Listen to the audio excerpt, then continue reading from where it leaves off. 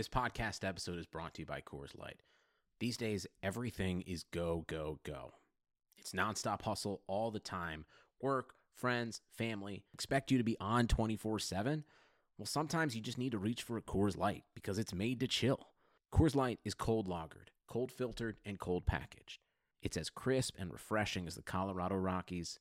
It is literally made to chill. Coors Light is the one I choose when I need to unwind. So when you want to hit reset, reach for the beer that's made to chill. Get Coors Light in the new look delivered straight to your door with Drizzly or Instacart. Celebrate responsibly. Coors Brewing Company, Golden, Colorado. You know that meme, the worst person you know just made a great point? That's me finding out Jerry Colangelo was the head of this committee. Welcome to Spinsters, a podcast where we are never defensive. I'm Haley O'Shaughnessy. I'm a recovering basketball writer. I'm Jordan Liggins. I'm an editor at Mojo. Haley, what are we doing today? I did a deep dive on something. But before I tell you what that is, I want you to tell me what I asked you before the show, which was, what is the wildest call you've seen recently in an NBA game? Yes. So the first thing that came to my mind was February 2020, Jazz versus the Blazers, and the goaltending no call that would have tied the game. You know, Dame had 42 points that game. Into the backcourt, has it in his hands. It was Rudy Gobert, good old Rudy, just starting off a horrible 2020 for him. And everyone was up in arms after that because it was a missed call.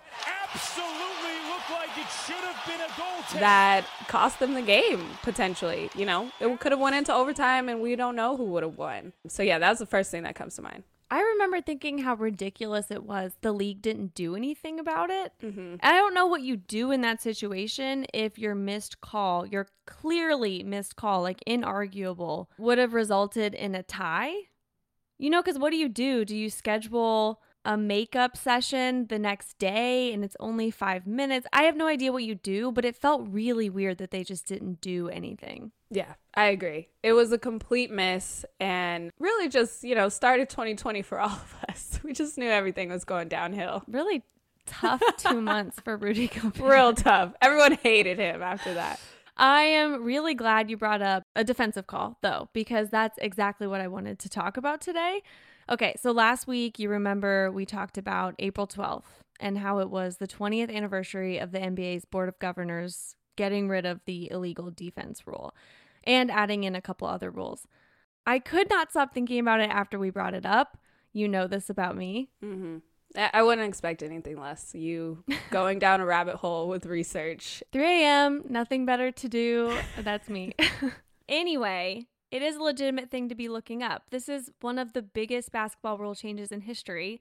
It changed the game forever. And I wanted to see how it all went down. Some people wanted the rules to change, and others really did not.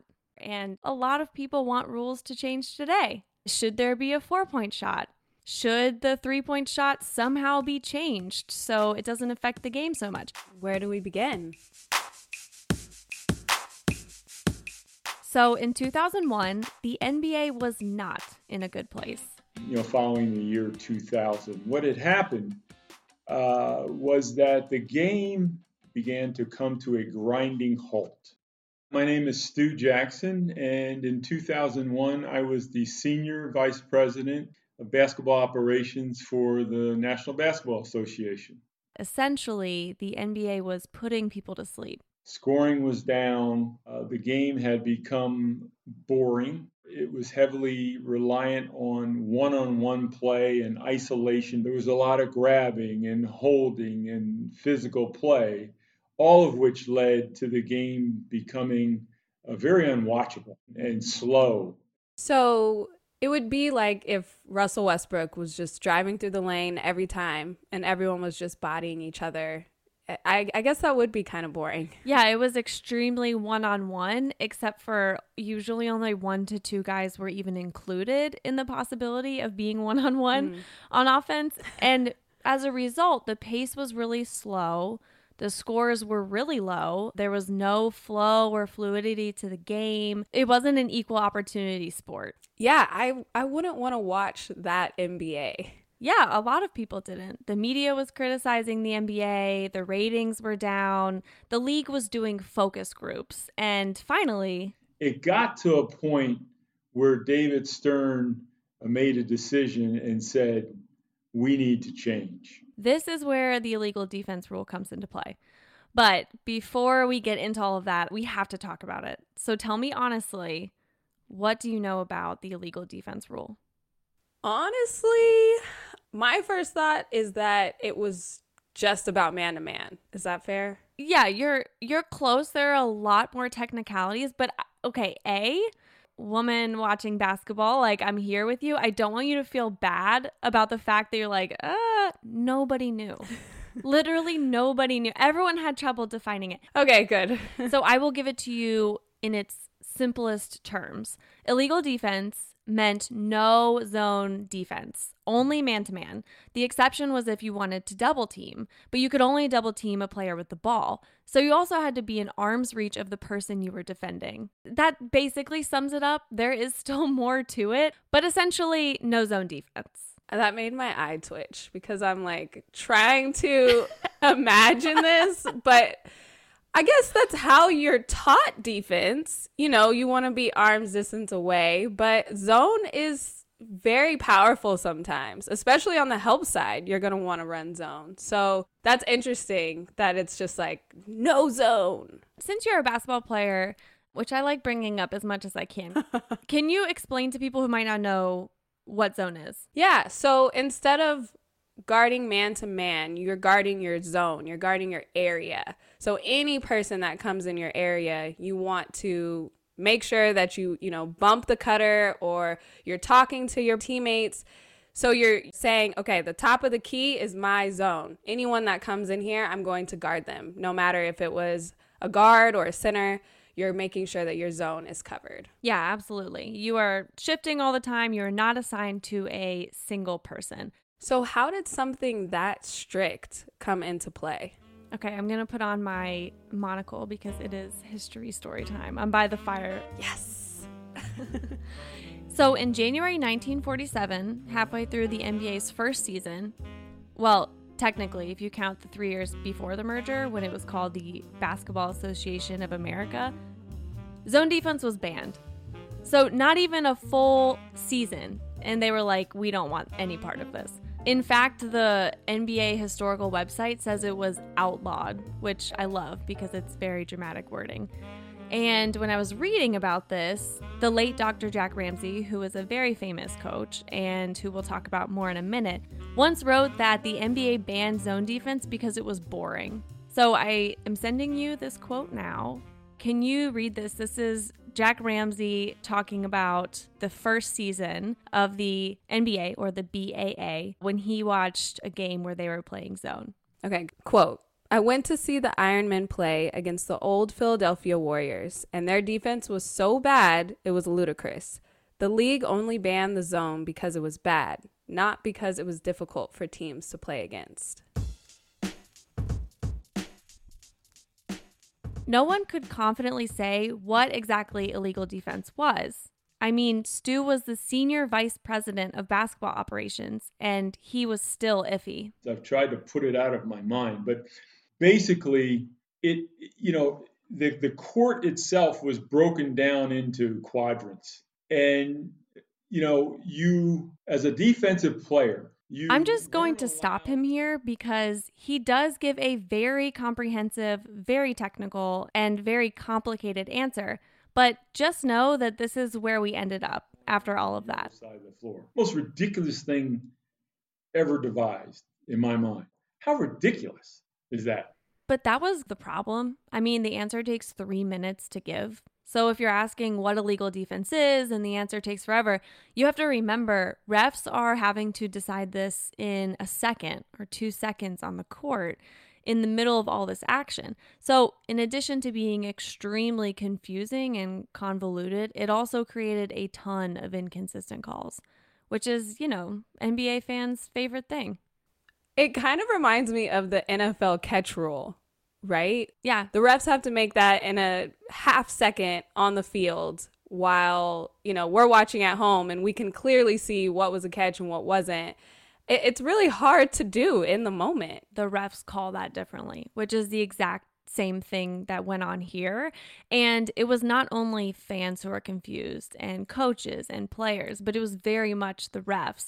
And Stu told me about that because part of his job was being in charge of the officials and evaluating the officials. So they would come to him when they had problems or confusion, and that was very often. No, only every day. It was pretty much a weekly issue with certain officials, and not the same ones at various times. They would miss these illegal defensive calls because they didn't completely understand the guidelines totally. I swear some of the officials were making calls just because, there was movement, but it really wasn't an illegal defensive guideline violation. The bottom line was it yielded just an inconsistency with the way the rule was called.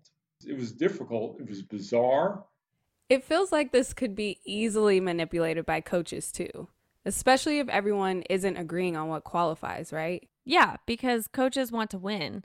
But others had embraced isolation, especially if they had a really good ISO player, to the point of having rosters that had very different, let's call them different talents. You started to see teams signing players who were, great physical athletes, but not necessarily really good basketball players. I mean, if you only needed 2 or 3 people on offense, then those other 2 or 3 people, what you wanted was the best possible defensive person you could find, even if he maybe didn't have a lot of basketball skills. I know that voice. Yes, Russ talked to us for our first reported piece about Magic Johnson in the 1992 All-Star Game. I'm Russ Granick. In 2001, I was the NBA's deputy commissioner and chief operating officer, basically responsible for running all of the day-to-day operations of the NBA. So I'm curious, Russ was second in command to David Stern. Could he explain the illegal defense rule? Yeah, I'll let him tell you himself. No, I would say that I could never have described the illegal defense rules to anyone. Russ was right next to David Stern as Stern was growing uneasy about the state of the game. I mean, it was getting extreme, like Russ and Stu have said. And if you're a coach, you don't care about the aesthetics. You care about winning. So if you know that a defender has to stay glued to your player, you're going to get creative. We had situations where they would just send 2 or 3 players into the corner. And so 2 or 3 defenders would have to be in the vicinity there based on the illegal defense rules. And that I'm not exaggerating. That kind of thing was starting to happen. Okay, well, that sounds horrible. I can see why they wanted to make a change. Yeah, and because it's something that's this big a part of the game, I mean, defense is literally half of it, it's extremely difficult to bring something like that to a vote. But this is how that happens. So there's the NBA's Board of Governors, that's essentially all the owners, and they are the ones who vote on things like this. I feel like I should be singing this to you so it really sticks, like how a bill turns into a law. Do you remember that video? Yes, I would love that. I'm just a bill. Yes, I'm only a bill. So basically, I'm not going to do that. I'm sorry. Before taking it to the Board of Governors, the NBA had to have a plan. Sure, David and I ended up sitting around and saying, well, why don't we form a committee and put the best people we can on it? And the best person to chair it among the owners would be Jerry Colangelo. And let's see what they come up with. Wait, why would Jerry Colangelo be the best person for this? Russ gave me a couple of reasons. When the Suns hired Jerry in 1968, he was the youngest general manager in all professional sports, not even just NBA. He also had a lot of front office experience, and at that point in 2001, he was actually the Suns' owner. Plus, he technically played in the NBA, although, as Russ says it, he got drafted in the NBA, but that was when we had like 10 rounds. That's tough. So he had essentially lived out almost every experience a person could in the NBA. And he and his son ended up doing a little more with the 76ers. Kids, Google that at home. We'll get into that another day. So Jerry Colangelo heads the committee. Who else is on it? Well, Russ and Stu Jackson, who we met earlier, Jack Ramsey, who we referenced earlier, your Lakers legend, Jerry West, Theo Ratliff, Bob Lanier, Ed Rush, who was the supervisor of officials, Wayne Embry, and someone else who had been in the league office for 14 and a half years, but who had just switched over in 2001 to the other side. My name is Rod Thorne. And in 2001, I was the president of the New Jersey Nets. So they all meet in Phoenix, Arizona, because, Jerry Colangelo. Mm-hmm. Going into the meeting, there was the sense that the league needed a change. And let's make sure that the changes we make are the right ones. So everyone on the committee came prepared with ideas for potential fixes. But you have to remember, Jordan, what they were suggesting to do, getting rid of illegal defense, it was going to be revolutionary no matter what. It was going to totally change the game. So when it came up, which it immediately came up as the biggest problem, the next question was, okay, so how do we make coaches and players less concerned? Because a lot of them were really upset with the fact that anyone was even proposing getting rid of this rule. Yeah, and it totally makes sense. They're probably thinking, are we going to still be winning? Is the game going to completely change? Low scoring? I understand their concerns. Yeah, especially like you said, if they're already winning, you don't want to change anything up. And another huge concern that they had was people watch this because they like ISO players. These are the most popular players in the league. But, no shit. They're the ones who are scoring.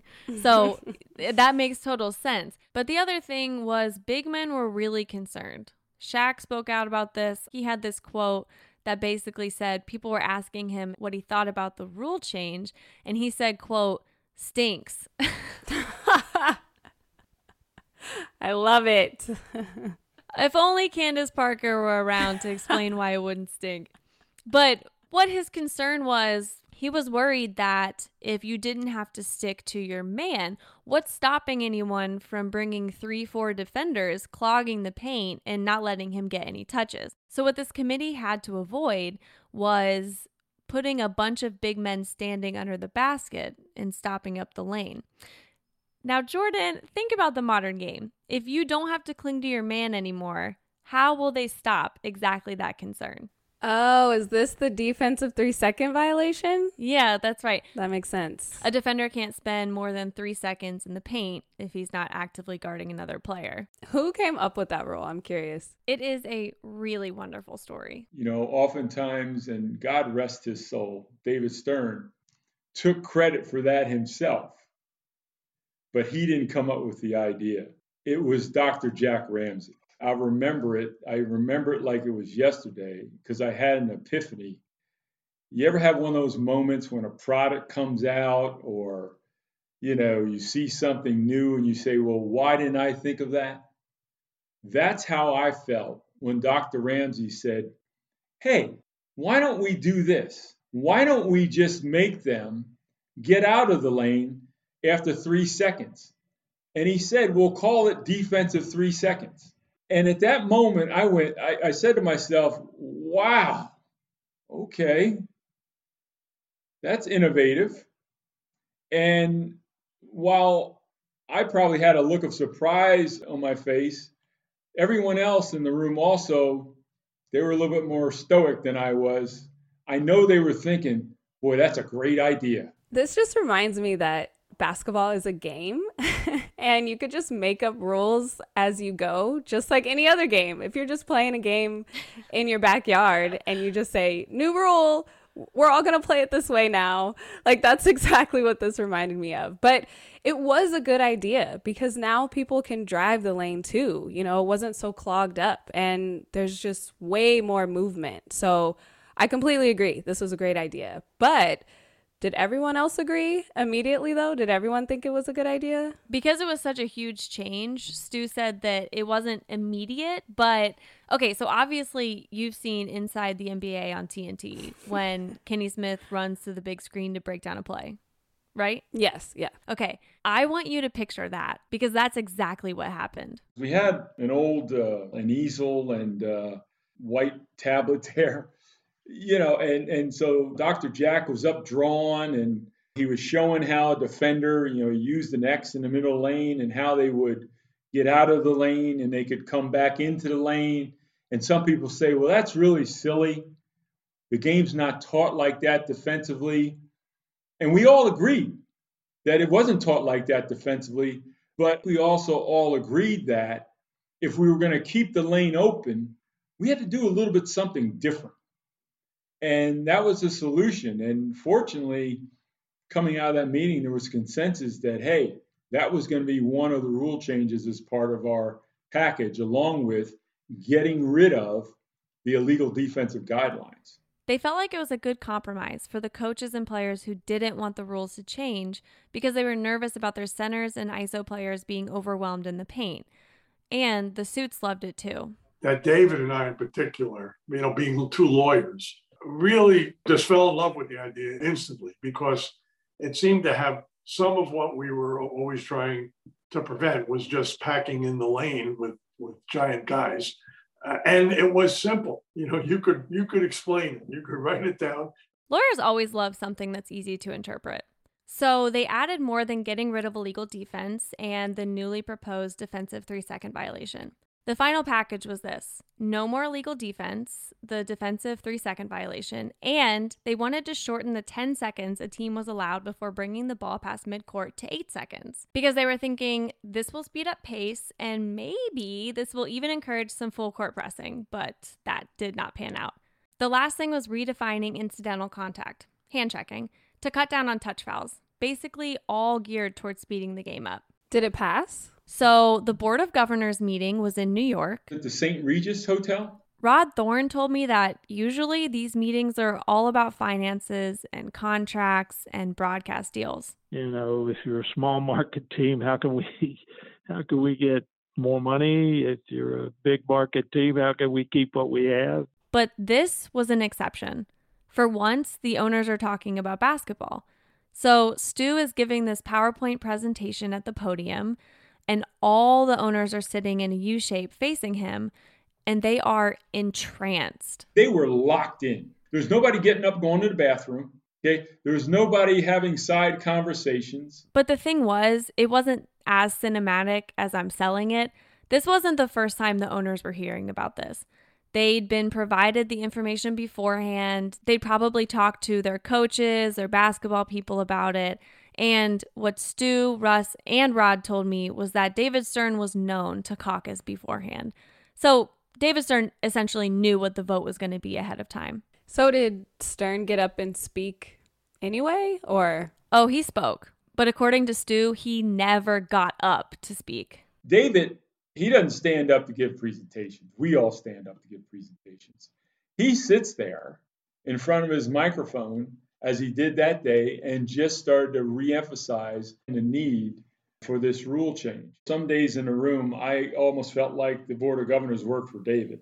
So the vote passed 22-6 with one abstention, probably just like David Stern knew it would. Yeah, and look, I'm 27. I can't imagine the game without these rule changes. Like, I don't even remember what it was before. Well, absolutely. And what I think about is that 19-year-olds in the league weren't even born when this was passed. Oh my gosh. That's wild to think about.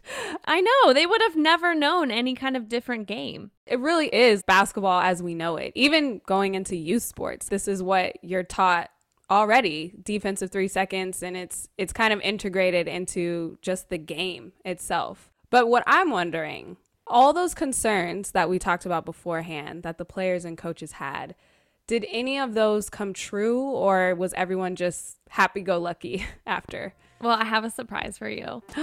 I talked to our former coworker, our friend, and just a genius in general, Zach Cram, and he helped me break it down. Zach Cram after the break.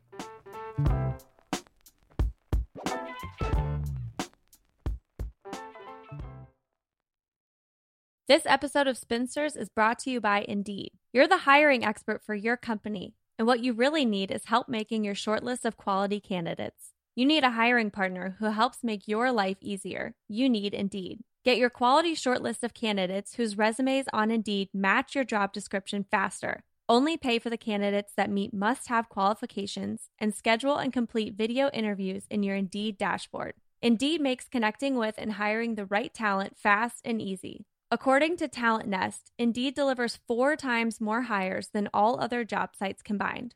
Get started right now with a free $75 sponsored job credit to upgrade your job post at Indeed.com/spinsters. Get a $75 credit at Indeed.com/spinsters. Indeed.com/spinsters. Offer valid through June 30th. Terms and conditions apply. This podcast is sponsored by BetterHelp. BetterHelp will assess your needs and match you with your own licensed professional therapist. You can start communicating in under 48 hours. It's not a crisis line. It's not self-help. It is professional counseling done securely online. BetterHelp is committed to facilitating great therapeutic matches so they make it easy and free to change counselors if needed. BetterHelp wants you to start living a happier life today. Visit betterhelp.com/spin, that's better HELP, and join over the million people who have taken charge of their mental health with the help of an experienced professional. Get 10% off your first month at betterhelp.com/spin. Okay, so Jordan, if I asked you who you'd trust more than anyone to confirm, deny, or spot a statistical trend in sports, who would it be? I mean, it's so obvious. My name is Zach Cram. I am a staff writer at The Ringer. So I asked Zach about the immediate effect and the long-term effect. The biggest concern from detractors was that unleashing any defense would ruin scoring completely. The rules did not change things immediately, and some defenses actually pounced with the new rules. It took a while for offenses to adjust. One of my favorite pastimes is reviewing box scores from Pistons playoff games of that era, just because we saw scores like 69-65 against the Pacers and 66-64 against the Celtics and 78-56 against the Nets. And to be clear, these are full game scores, not halftime scores like they would be now. So the Pistons won the 2004 title with an incredible defense, but then that next season, there was another new tweak in addition to the 2001 rules changes where they put tighter restrictions on hand checking. And that really opened up the offensive sport. I found a New York Times piece from 2005. And in the headline, it said, 4 years later, NBA sees the point. So they had this goal, and it took them a few years and another little tweak, and then they finally got it to work. And obviously, 15 years later, we have now seen the three-point revolution, and offenses are scoring at a more efficient rate than they ever have before. So I think it took a little bit of time, but over the years, it's been proved that even with zone defense and more aggressive help defense, they're not slowing down these NBA offenses. And what we see today, when we do see zone implemented, it's always a hybrid. Think about Tom Thibodeau's strong side defense. We're getting kind of inside baseball now, but the point is zone defense didn't destroy anything. It didn't even really take over. In fact, the possibility of zone defense didn't even destroy anything. It's funny to think now, from what we know, that any coach or player opposed this from the beginning. Like, they were worried that the game was going to be slow and low scoring, when in fact, like before 2001, the game was so low scoring. They needed a Zach Cram, just like we all do. I was going to say, everybody needs a Zach Cram. He actually got into how ridiculous that fear was, considering it was already staring them in the face. Well, if you look just at league-wide pace, for instance, that had already slowed tremendously in the late 90s. At the time these rule changes were implemented, the 3 slowest seasons ever were 1997, 1998, and 1999. And also, those were the lowest scoring seasons since the invention of the shot clock. 1999, which was a strange year because it was the shortened lockout season, and then 2001. That's why they put in these rules in the first place. So while scoring didn't immediately leap, it's not like it fell right away either, because it was already starting from such a low point. I mean, again, I do understand coaches not wanting to take away what works for them, but it was so much ISO before. Yeah, but it's not like the ISO player is completely gone. Look at James Harden. He's won an MVP. He's still a huge ISO player, but he can also shoot threes, and he's a great passer. So I guess the biggest difference to me is that other people are getting more involved before the ball gets into the paint. Yeah, exactly. Look, we are not in the same place that Russ Granick was telling me about. 3 players huddled in the corner, 2 players who can drive inside, only one's doing it every possession. Zach said that, yes, these individualistic play types have dwindled, but not in a way that's hurt offenses. ISOs and post-ups have been replaced by many, many, many more pick and rolls, which tie more players into the offensive action. And so we still see people getting to the rim. They're just getting to the basket differently. They're involving more players in the action than just isolations or post-ups where you have one offensive player and one defensive player battling and then 8 other guys standing around. And people need to have actual basketball skills to contribute to an offense. Before, if you think about it, you're playing man-to-man, you have no choice but to respect a shooter on the perimeter. Or I should say actually just to respect a player on the perimeter. The point is he didn't have to be a shooter. Once you eliminate man-to-man being mandatory, that's no longer true. So the three-point shot is basically the solution. You have to have shooters to space the floor. You have to have someone who's good enough that a defender is going to cling to them. I think we can't stress enough, and it's so obvious too, of how this really changed the game for three-point shooting and the boom of the three-pointer and the exciting games that we watch and the Steph Currys. Like, this was a part of that, which is fascinating to me. Yeah, and that's the conclusion over time that most people have taken from this. What was the biggest change that came in the league from getting rid of illegal defense? Three-point shooting. And something that Rod and Russ talked to me about was that it also allowed for players who had different skill sets but smaller size to be in the NBA. Let's say you're a really good shooter, but you're really small and you can't afford to be bodied by these huge defenders. This gives you an opportunity because if you need people who can participate in offense, you're no longer just creating a roster of 2 guys who can drive inside and a bunch of bullies. So this really opened up the game for other people to play as well. I think for me, the biggest takeaway too is that things can change and things can improve, and change can lead to improvement. Everybody is very scared of change. This is kind of off the court, but I want to bring up the play-in game, which is now, this year, the play-in tournament. Everybody loves this concept. You loved the play-in game. Mm-hmm. I loved the play-in game. I'm excited about it this year. It's so fun. I mean, everybody except Mark Cuban, but still. The point is, change can be good. And so while everyone's biggest takeaway is this three-point revolution, which is totally legitimate, I mean, it's completely shifted the game, the qualifications to play, the center position, which technically was a concern, but I think other things factored into that, like the other hand checking amendment in 2004, which, hey, maybe in a future episode we will get to that one as well.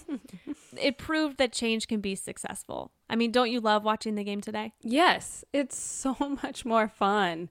And like you said with the play-in game, you have to make changes. And like I said earlier, this is a game.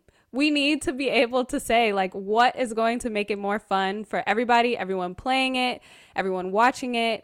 And so the flexibility has to be there. Can I bring up something ironic that I found when I was doing my research? In 2001, Rockets coach Rudy Tomjanovich was opposed to changing the illegal defense rule in part because he thought people weren't going to want to watch anymore because they loved ISO so much. That's what the fans wanted. And he said, quote, "There are guys now who do things we never dreamed about. I think we've been so desensitized by all the amazing plays that we forgot that's what people come to see." Which is hilarious because now, what are you coming to see? You're coming to see Steph Curry. You're coming to see James Harden. So it's just like things can change for the better. Another ironic thing is that we're having this conversation. We're saying that the game is so fun now, but other people, they think all that improvement, you know, ratings are still down and the game is not fun to watch, which I don't understand. People are obsessed with talking about ratings. Here's the thing. That. I know. I hate it too. I hate that we even said the word ratings on this podcast. I know. Gross. When I talked to Stu, Rod, and Russ, they all brought up how many threes are being taken now, because that's a huge complaint, that the game is not fun to watch anymore. It's all threes. And the question is that the next thing people will try to change? Will they add in a 4-point shot? Will they limit where the 3-point shot can be taken? And something Rod Thorne said really stuck with me. No matter what rules you put in, teams are going to go up to the limit of what they can do, and then they're going to cross that line. And then if you don't keep that limit where it is, you got a new limit. That's what teams do. Well, we love change here. We are along for the ride. Wherever the wind blows and the NBA goes, we'll be right there.